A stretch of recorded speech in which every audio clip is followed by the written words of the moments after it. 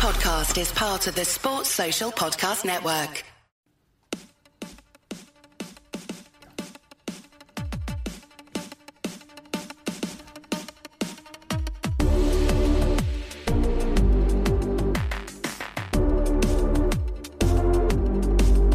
And welcome back to the Rock Chalk Podcast. I'm your host, Andy Mitz. Today, we are getting a little bit of a treat here with a brand new head coach for Kansas. You know, one of the best ways to kind of get information, not really knowing what he is going to bring, is to talk to the people that have covered him at the place that he's been. So to help me talk about Leipold and what we might be able to expect from him as the coach of Kansas, I have Tim from Bull Run, the SB Nation site that covers the Buffalo. Oh my gosh, I feel really bad. I did not do my homework like I was supposed to. That covers Buffalo. Coach, I know. I am so bad. Oh gosh, I feel so. The Bulls. The Bulls. You know what? I was thinking it, and I'm sitting here. I was about to say it, and then I'm like, wait a minute. No, that doesn't sound right. No, wait. Oh no, the Bills are the pro team. My gosh, I feel so sorry. I feel so bad about this. I apologize. You're right. I think this is University of Buffalo, and we're square. It's at Buffalo. Ah. Okay, I think I can do that for sure. Okay, so obviously not the best of circumstances to be talking to you because obviously we hired your coach away, which seems to be a habit for Kansas. I don't know why Kansas keeps going back to Buffalo. There must be something great going on up there because we've now come to take your coach twice, and it worked out not so great the first time. Hopefully it works out okay for Kansas the second time, but you know, Leipold has been a big name in coaching circles for quite a while. There's been a lot of people talking about how he was going to be moving on. So the first thing that I have to imagine is that you guys probably expect this to be happening at some point, if not this offseason, obviously with kind of the weird timing of it, but it was probably coming in the next few seasons, you probably would imagine, or am I off base there? You know, my bet would have been after next year. When we, I thought he might have gone this year. When the Illinois job and what was the other one? The Vanderbilt job closed and he wasn't there. I thought we bit a bullet and we'd get one more year with him, which is good because we were set up really well for a good run in the conference again next year. One of our best backs entered the transfer portal after the season and then got talked back into coming to Buffalo. So we were kind of, we felt like we had dodged all the bullets that needed dodging. And then, Kansas imploded and yeah, you guys got my hope up with Monken. Everyone was saying, "Oh, that's where he's going." I'm like, "Oh, thank God." But it's the timing more than him leaving that's upsetting. Yeah, no, and that I completely understand. I mean, it was a horrible timing for Kansas, obviously, and I know that I personally and a lot of my cohorts over at Rock Chalk Talk were hoping it would be Monken just because we've had a big crush on his coaching style for quite a long time. Really wanted him to come. And just the fact that he wanted to be there, like he was probably one of the guys that had been, wanting this Kansas job for longer than basically everybody else that's out there at this point. Leipold, that was written into his contract. Yeah, I know. I was floored to hear that he could get out of his contract in Army with no buyout to go to Kansas out of one of like 5 schools. It was ridiculous. But it's also kind of one of those things. Leipold and Monken were the 2 big names that were kind of floating around, and I think everyone's expecting that Monken is going to have plenty of opportunities again to jump at the end of this next season. Kind of like what you were saying, like if, I was fully expecting Leipold to honestly already be gone when, I first heard rumblings that there was a potential that Miles may have some issues. And we all thought Miles was going to be leaving for other reasons instead of, what he actually ended up leaving for. But I do agree with you that the timing is kind of weird. I also, though, in terms of Kansas looking for an outside hire, it didn't make much sense to say, we're going to wait another 6 months and then go get somebody. And so unfortunately for you guys, Leipold's the guy that they wanted to go after. And I mean, I think the fact of what he's done at Buffalo is extremely, extremely impressive. And so I kind of want to talk to you about that because obviously, everyone talks about how good of a program builder he's been. But I don't know that most people that aren't up in that area really know kind of what the Buffalo program was at before he got there. So can you kind of walk me through just a little bit about, what was the program like before he got there and what did he actually do to get the program turned around? Sure. So there's some deep history and I'll really gloss over to let you know how bad things were in some ways at Buffalo. UB's intent in the 1990s was never to go Division 1A. Like that's not where we were aiming for, what we would call today the FCS. But we couldn't land a conference, and UB being the largest university in the state of New York, were able to garner interest from the Mid-American Conference, and that's how we ended up. We had no facilities for it. Our football stadium was a track stadium built for the 1992 World University Games, which, it's not terrible as a track stadium, but it doesn't keep up with most college stadiums. We had no field house in Buffalo, New York. The team was sharing the weight room with every other school and at times students, depending on the hours of day. So from 1999 to 2006, it was an absolute dumpster fire. And there wasn't a ton of interest. Ward Manuel came along and basically told the UB athletic department, get serious about football or drop it. Like, just pick one. They got serious. They hired Gil. They got some success. Gil went away, and Buffalo did what we thought was the next logical step, which was, let's go hire the sexiest assistant coach out there we can find, which at the time was Cincinnati's Jeff Quinn. Right? Sounds like a reasonable plan. Yeah. I mean, Cincinnati was amazing. The problem is Quinn came in with the Cincinnati playbook, stamped a UB logo over it, tried to run it. And the first 3 years of Quinn were incredibly painful. I think they're 2 and 3 win seasons. There was an FCS loss in there, I believe. We were one of the only teams to actually lose to an Akron coached by Rob Ianello. Oh boy. So, finally, someone named Khalil Mack, who was recruited initially by Turner Gill, came into himself, and based on him and Brandon Oliver, tore through the MAC, couldn't even win the division with Khalil Mack, if you believe that. So Jeff Quinn had every tool he needed to succeed, and kind of just didn't get it. Got us to a bowl game, got off to a bad start the next year when Mack was gone, and they cut him. Then they brought in Lance Leipold, and a lot of us were kind of skeptical. 106-9, but that's a Division III, 106-9. And Wisconsin Whitewater is kind of like the Alabama of Division III in terms of facilities and prestige. How is he going to do at Buffalo? And he was the 180 from Jeff Quinn, right? Just personality-wise, very subdued, very matter-of-fact, not flashy, not emotional. He's not going to make you want to run through a wall as a fan or as someone who runs a blog. He's not going to make you feel like, I want to eat our opponent's hearts out. Although I'm going to be honest, given what we've had in the last, 4 coaches we've had, just his first press conference made me want to, it got me excited. Not necessarily like the hyped up, I'm ready to like go punch something, but definitely like I can see where he got his success from, just from his demeanor, the way that he carried himself. So yeah, he came to Buffalo, and we had the worst facilities in college football. Pretty much, and he pick something, right? We had no field house. We had still no field house. Now we joined Division I in 1999, or Division 1A in 1999. 2015, we still haven't broken ground on our field house. There's a lot of issues in New York State and how it manages academics and how the state university system's laid out that kind of makes it really hard to run an athletics department. Fair. So, but he came in and he first year 5-7. At one point we were 5-4 and thinking, oh, this guy's going to get us to a bowl in his first year, and just collapsed at the end of that season. The next season he goes 2-10, and people are starting to wonder, okay, is he in over his head? But slowly but surely you see kind of the bones that he built and the crew that he assembled start to bear fruit, and eventually we get to the point where not only can we win every now and again, but we can win, have our best players leave and win the next season, and have our best players leave and say, oh, well, we can still win next season too. And that's, for a Buffalo fan, is something completely new. Yeah. For Kansas fans, that would be something completely new as well.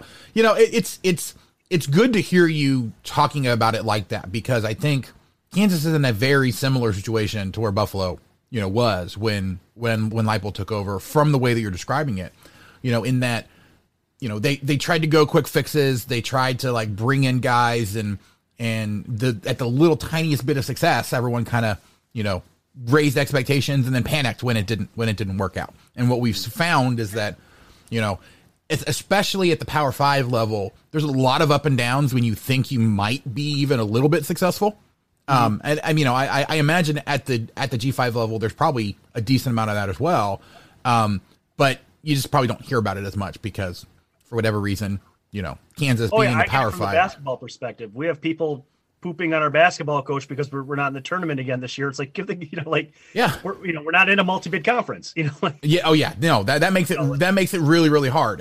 So, but it's one of those things. It sounds like from what you're describing, he's level-headed enough and he's got the demeanor to be able to go through those tough times and not really have it affect him. Because I think we saw that for Kansas. We saw that with like David Beatty, who, had that one big win against Texas, and then everything went to crap the next season, and he panicked and started getting entire classes of JUCO players. Or when Gill beat Georgia Tech in his first season. Right, yeah. Or Gill had that first success, and everyone was like, oh my gosh, like this may actually work, and then they fell on their face and lost to, I think it was South Dakota. As an outsider, that's my concern for this whole situation, right? As an outsider, I don't think Lance Leipold would have got season 3 that he got at Buffalo at Kansas. Maybe you guys have a new athletic director, maybe it's a new thing.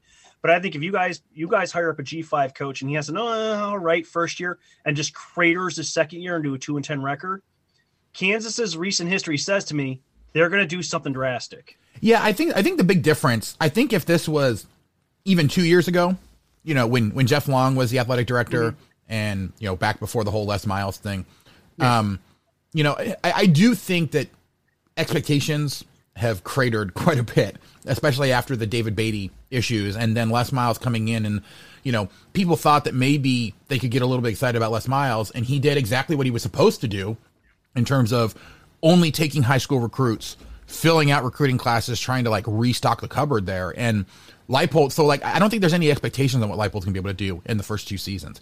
I also don't think it's going to be a situation where if he somehow magically wins a game that he's not supposed to, like say Texas falls flat on their face again and Kansas upsets them. Like, I think the fan base is going to be skeptical enough, given what we went through with Beatty, that they're not immediately going to assume that, oh my gosh, everything is all better and, we should start expecting 4 or 5 wins every season after that. I also like the fact that Leipold got a 6-year contract. Travis Goff, he actually said it in his press conference, the introductory press conference, the fact that Kansas fired their athletic director as well.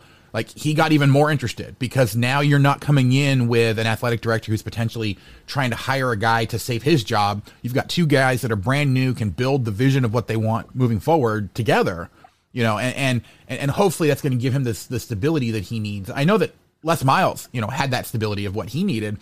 Les Miles would still be the coach here if it wasn't for his off the field issues. And so like, it's one of those things. I think Kansas was already prepared to give the next head coach that was here long term that opportunity to build. Right.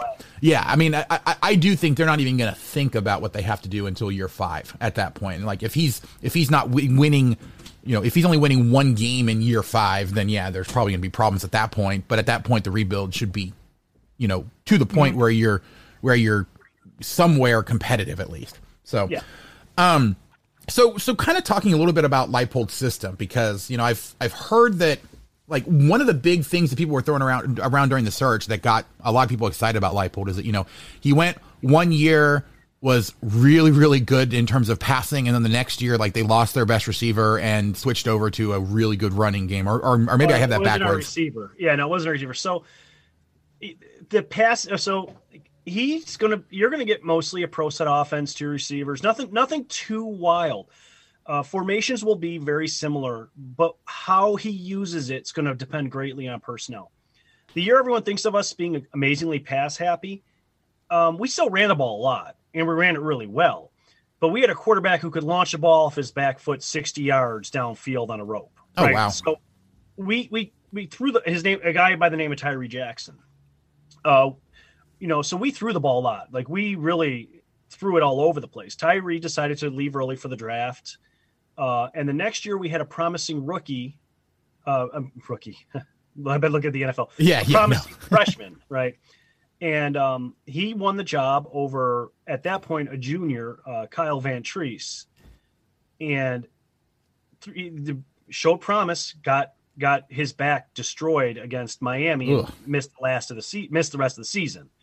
So Kyle Van Treese now steps in, takes over. We're on a backup of the replacement to the quarterback who was the best quarterback Buffalo probably ever had. Oh, man. But we do have a great running back and a great line. And the team shifts gears. The coaches use Kyle Van Treese as a game manager, and Kyle's become an amazing game manager. He won the job outright this past year and took the team to being ranked. But he's not, he doesn't have a cannon for an arm. He's got a decent arm.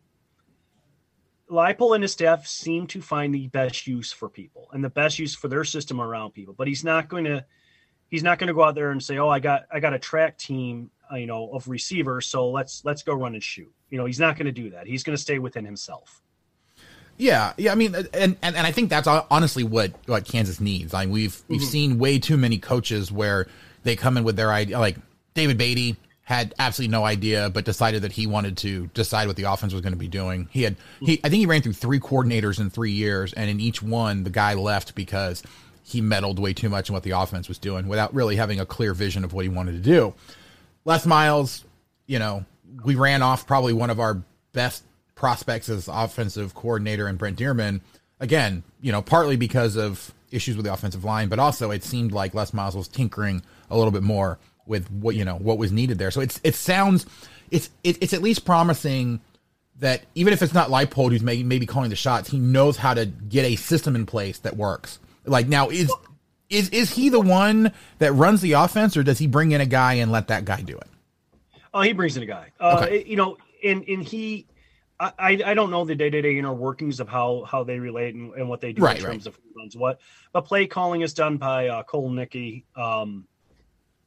Zembrowski does a lot of the manager, and Ianello has been the offense coordinator / he's the interim coach now. I can't think what the term they had for him before was. Kind of our coaching. Leipold's a manager. He's going to manage the program. He's going to get the staff around him to do what he tells them to do, and he's going to let them go off and do it.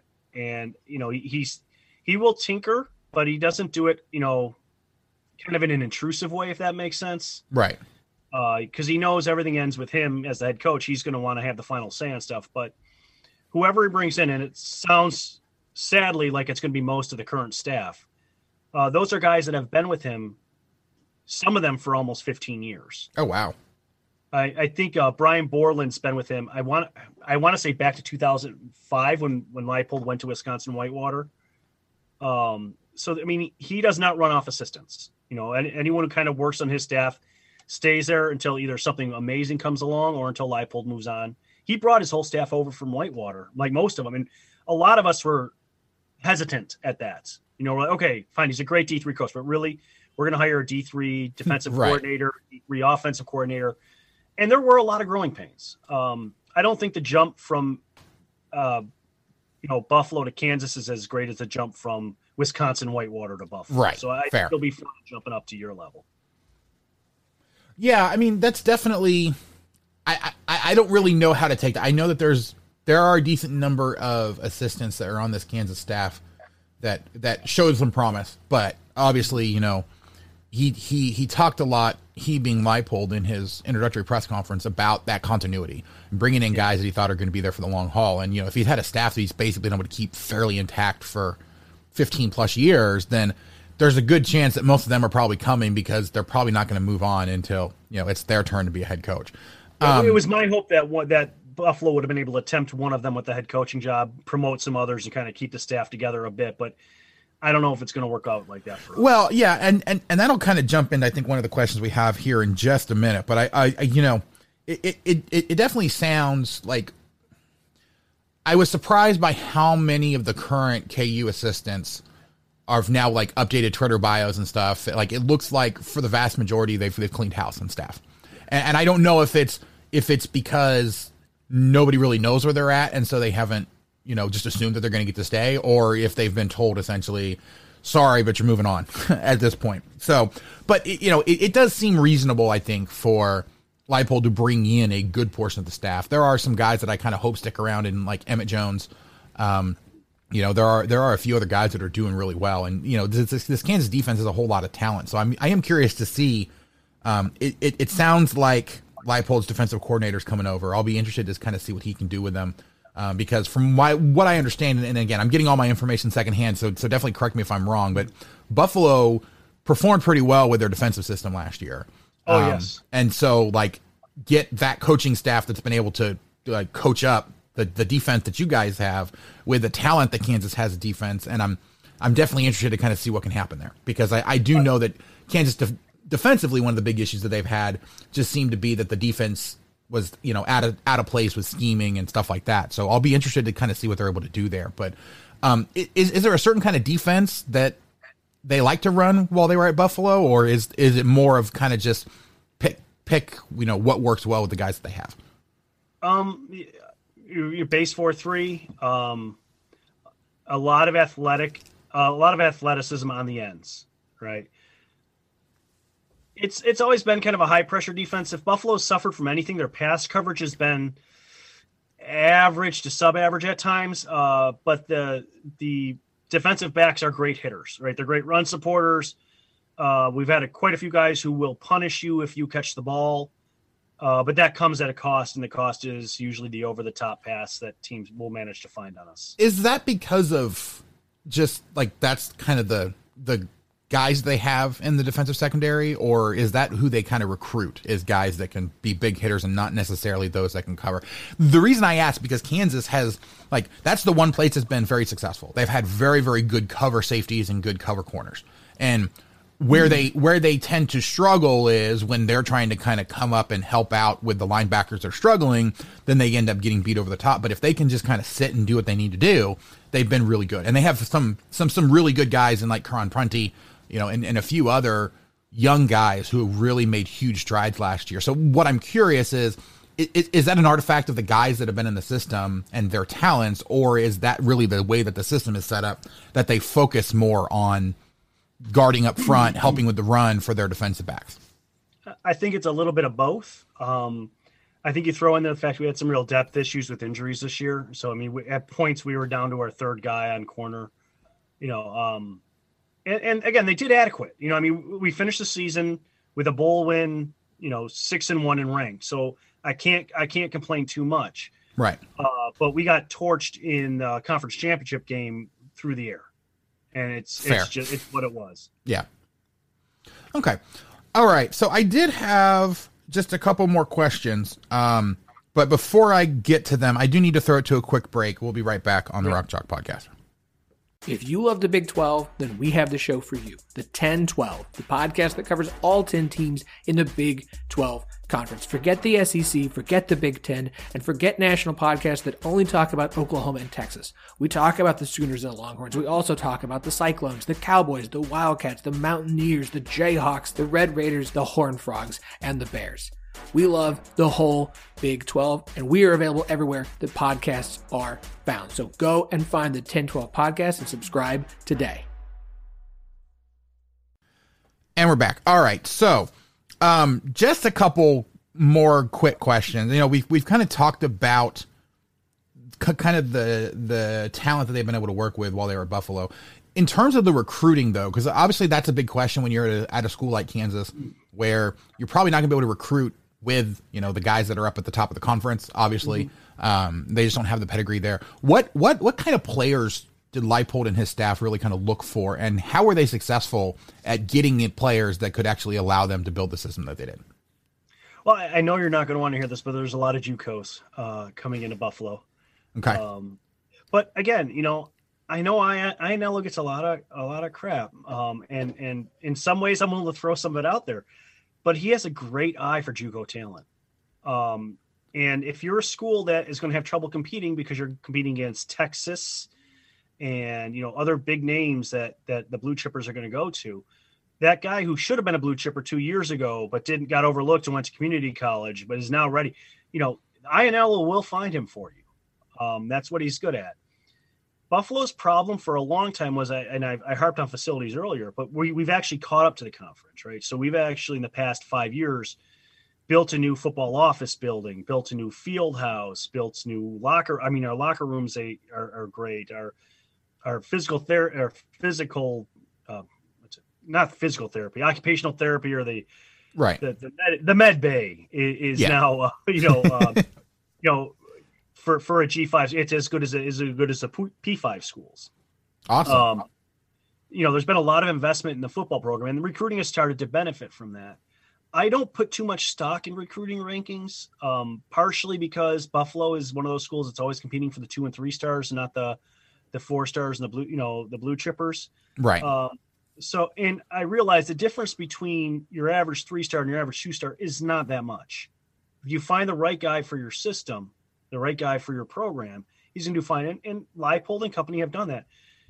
Jarrett and James Patterson. Yeah, I don't know if you've heard of Jarrett Patterson or not, but if you've been watching college football in the past year, you've heard of him.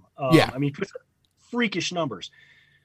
He was not our primary target, right? Our primary target was James Patterson, who's a fantastic linebacker all conference. The two of them wanted to play together. Leipold decided to give him that opportunity, right? So, I mean, they're opportunistic. They got eyes for budget deals, I suppose you say, and they'll look for good players. I don't know how they'll do in an environment when like the P5. I have no idea. Yeah, I mean, there's definitely a big difference there. Now, I guess really the question is, how heavy were they in terms of recruiting the JUCO? Was it something where they got, say, 16 or 17 high school kids and then they filled out the class with JUCO, or were they really heavy in JUCO recruiting? Because that's where Kansas has run into problems, where they go super heavy with JUCO recruiting, and then the high school players that they did recruit end up transferring pretty quickly. And there you run into all kinds of problems. If I had to guess, I'd say it's the former. I'd say it feels like we get 12 to 17 high school players a year. Okay.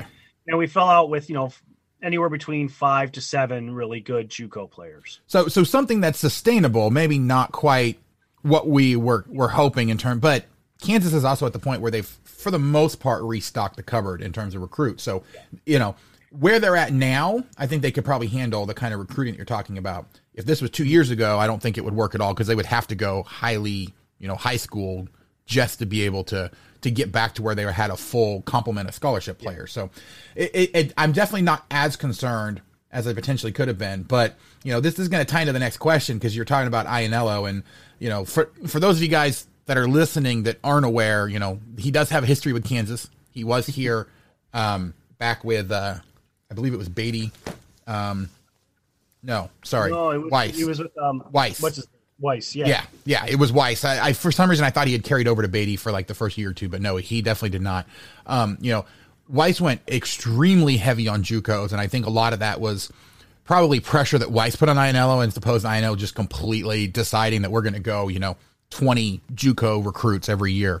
But it definitely sounds like Leipold maybe has reined in the tendency to go super heavy on JUCO, so I'm not necessarily as worried. I am definitely, based off of some of the conversations that I've heard of, some of the relationships with various Kansas coaches, I'm hoping that there's been enough turnover there that is not necessarily going to be an issue, but I guess we'll just have to see.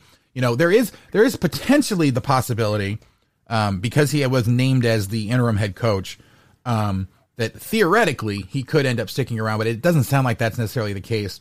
Based off of what you're hearing and based off of what you've seen reported, how likely is it, do you think, that some of the guys that are currently there that were on part of the staff would actually stay? Or does it seem like Buffalo is very intent on finding an outside coach? So I've seen 2 lists, right, from different sources. One list is 4 names that are probably going to go. One list is like 7 names that people are saying are the current scuttlebutt of people who are going to go. Those 4 people are on the 7, so I'm almost sure that they're gone. Right. Other 3 do include Ianello. Ianello has been very good to Leipold. Ianello was actually the first person. So Lance Leipold, when he was hired at Buffalo, he was still coaching Wisconsin Whitewater, and the deal was he would finish his season before coming to Buffalo. Right. Because we fired Quinn mid-season. We hired Leipold really early. For the coaching hires, I think we hired Leipold in November, late November, and he wasn't going to come till he finished the D3 playoffs. Fair. He hired Ianello right away to come sit in the chair at Buffalo, keep it warm, and manage things while he was doing his thing. So him and Ianello have a 5-year history now, a really good working relationship. He was his right-hand man at Buffalo. I would not be shocked to see him go. And honestly, if you want to let a guy come in and build a staff, you gotta take the risk he's going to come. Yeah. Oh yeah. No, it's one of those things. I could definitely see it happening both ways though. Like if if Buffalo decides that they want some sort of continuity to kind of continue the program that Leipold had started there, and they hand it over to Ianniello, I just don't know, based off what I'm hearing, how likely it is that they actually want Ianniello to be the guy to run the program moving forward. In which, if that's the case, and he's not going to get a legitimate opportunity to be the head coach, then it's probably a fairly safe bet that he's coming over to Kansas. If I had to guess, right, this is a signed. What language is this for? What language do we restrict ourselves to? This is a scientific wild blank guess on my part. If the UB administration thought that keeping Ianniello as head coach would keep most of the staff, he'd be the head coach by now. Fair. If the UB administration gets the feeling that there's nothing they can do, they're going to lose 90% of their coaches, I don't know what the value add in keeping one coach, any of the coaches, is in terms of continuity. Brian Borland, who I love and would be my pick to be the UB head coach. He's our defensive coordinator. I don't know if he can't keep the staff together. I don't think you keep him for continuity. You might keep him anyways, but continuity is out the window if you lose 70-80% of your staff. It doesn't matter if you keep one or two guys. Well, right. And Borland is one of the names that I'm hearing is potentially could be going. I've seen that on the list too. Yeah. So, I mean, it's kind of one of those things. If he's going and he's the one that you probably think would be in the best position, to kind of keep things together. I do think, kind of given what I've heard, that Ianniello probably is not the guy to keep, 75% of staff together.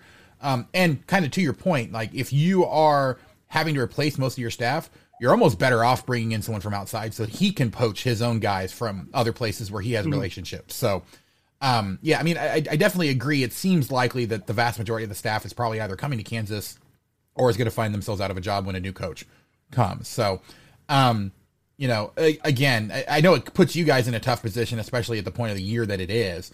But I mean, unfortunately, it's kind of one of the facts of life of the way that this goes. It's just kind of horrible timing. So, again, I do apologize for wrecking your guys' coaching staff at this point in the season. Just know that you never hired Jeff Quinn away from us. Why the hell did you do that? Too bad. Sorry. But no. So, I mean, kind of talking though about, obviously this is history. Like there is some history with Kansas taking a Buffalo coach. And this is the big question that everybody has, kind of talked to me. It's like, they found out I was talking with you and it's like, well, you have to ask because obviously, we have taken a Buffalo coach in the past and it failed spectacularly in Turner Gill. So from what you remember of Turner Gill's time at Buffalo, were there significant differences in the way that his program was run to what Leipold does that makes you think that potentially the way that Leipold, will handle Kansas or be successful at Kansas or not be successful at Kansas would be any different than what Gill was? From the outside, Gill struck me as much more personable, much more the player's coach, really inspired the loyalty and love of the guys who play for him. I think Leipold gets some of that. Leipold's not a jerky coach. His players do love him. But I don't think they view him quite the same way that Turner Gill's players viewed him. Leipold's much more business-like about managing. I think Gill was a little bit more hands-on, not overly though. He had a staff who he trusted, and the scuttlebutt was Kansas wouldn't let him bring his staff. Right when Gill came, it was kind of like you can come, but you just can't bring anybody. Right. Yeah. Which, so to be fair, I mean, at the time, Kansas was a mess at that point anyway, and from what I understand, the way that the way that it worked there, I don't know that any of those coaches would have been any more successful if they had come over to Kansas than I think than Gill was. So as a Buffalo fan, I am immensely tired of the crapping on Turner Gill that I hear from KU fans. Well, I just am. You gave him a season and a half till basically you were writing his pink slip out at a situation that was brutal. No, I'm going to be honest. I think his failure at Kansas was less on what he was than dealing with Lou Perkins. Lou Perkins was an absolute nightmare to deal with. Mangino ran out when he probably shouldn't have, honestly, and Gill was the unfortunate person who had to step into it. I do think that he was probably a little over his head where he was at, but a lot of that I don't think was necessarily his fault. Yeah. So, but see, that's where I get back to, like, I think Leipold was in over his head in Buffalo the first 2 seasons. It was a big jump. That second season, he goes 2-10. Yeah, I don't know if he lasts, right? So, and Gill goes from Kansas to Liberty and turns Liberty around to the point where Liberty's a really good team. He only stepped away from Liberty because he had health issues in his family he had to deal with. Right. So, I don't think there's any question Turner Gill can coach. Right. I don't think he was the right hire for Kansas. But I don't think it's like you said, I don't think it's a reflection on him. I think it's a reflection on you guys. You guys needed a miracle worker at that point. Yep. And I don't know that anyone who you could have hired who wasn't coaching Alabama at the time could have really helped you.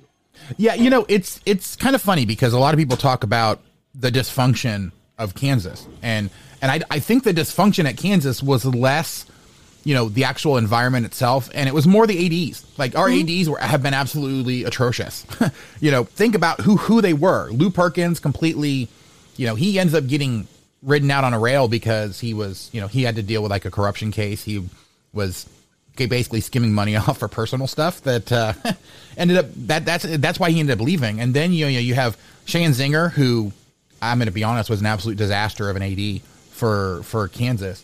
And then Jeff Long, who came in with absolutely the wrong mindset and did everything that he wasn't supposed to do to actually try to get the program turned around.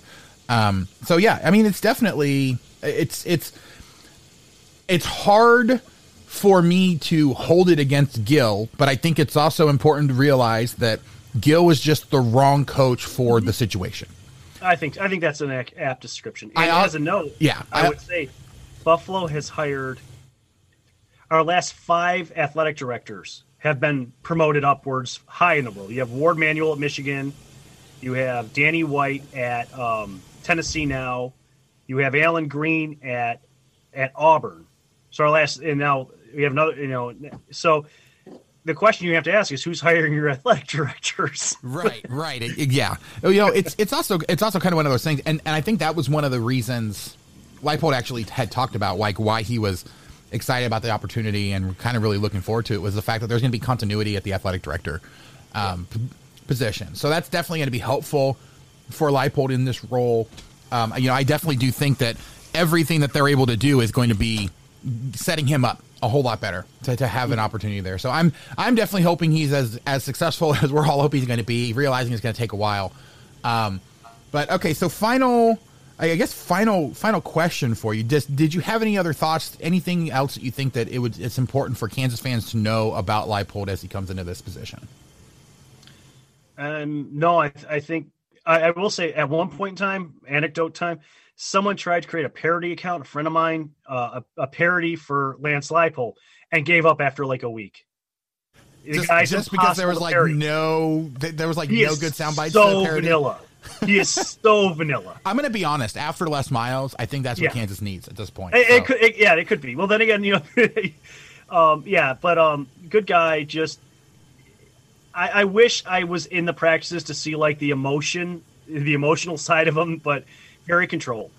Yeah, definitely. All right. Well, Tim, thank you so much for joining me. For those that want to get more information about Buffalo and kind of, I know that I'm probably going to, as I've done every time we've taken a coach from somewhere else, kind of keep tabs on where he came from, to kind of see, how badly we've messed everything up for you.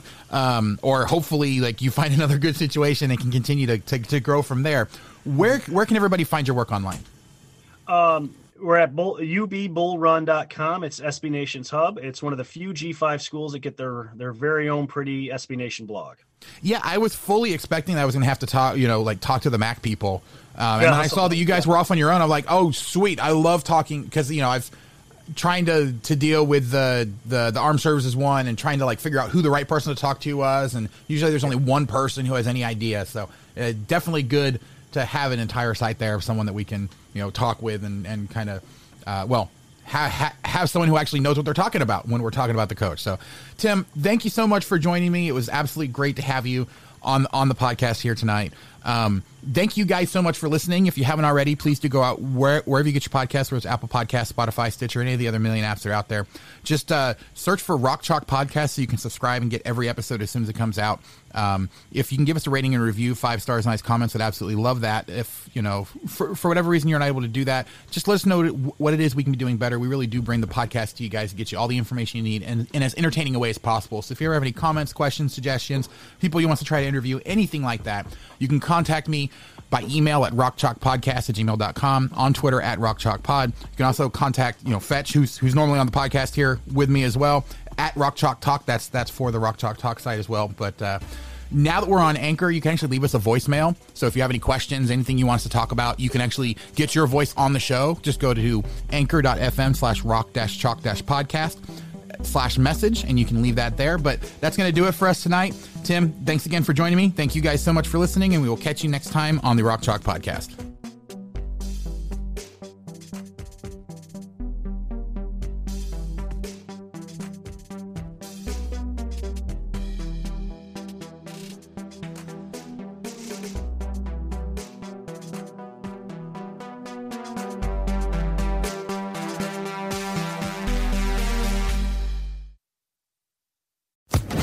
Social Podcast Network.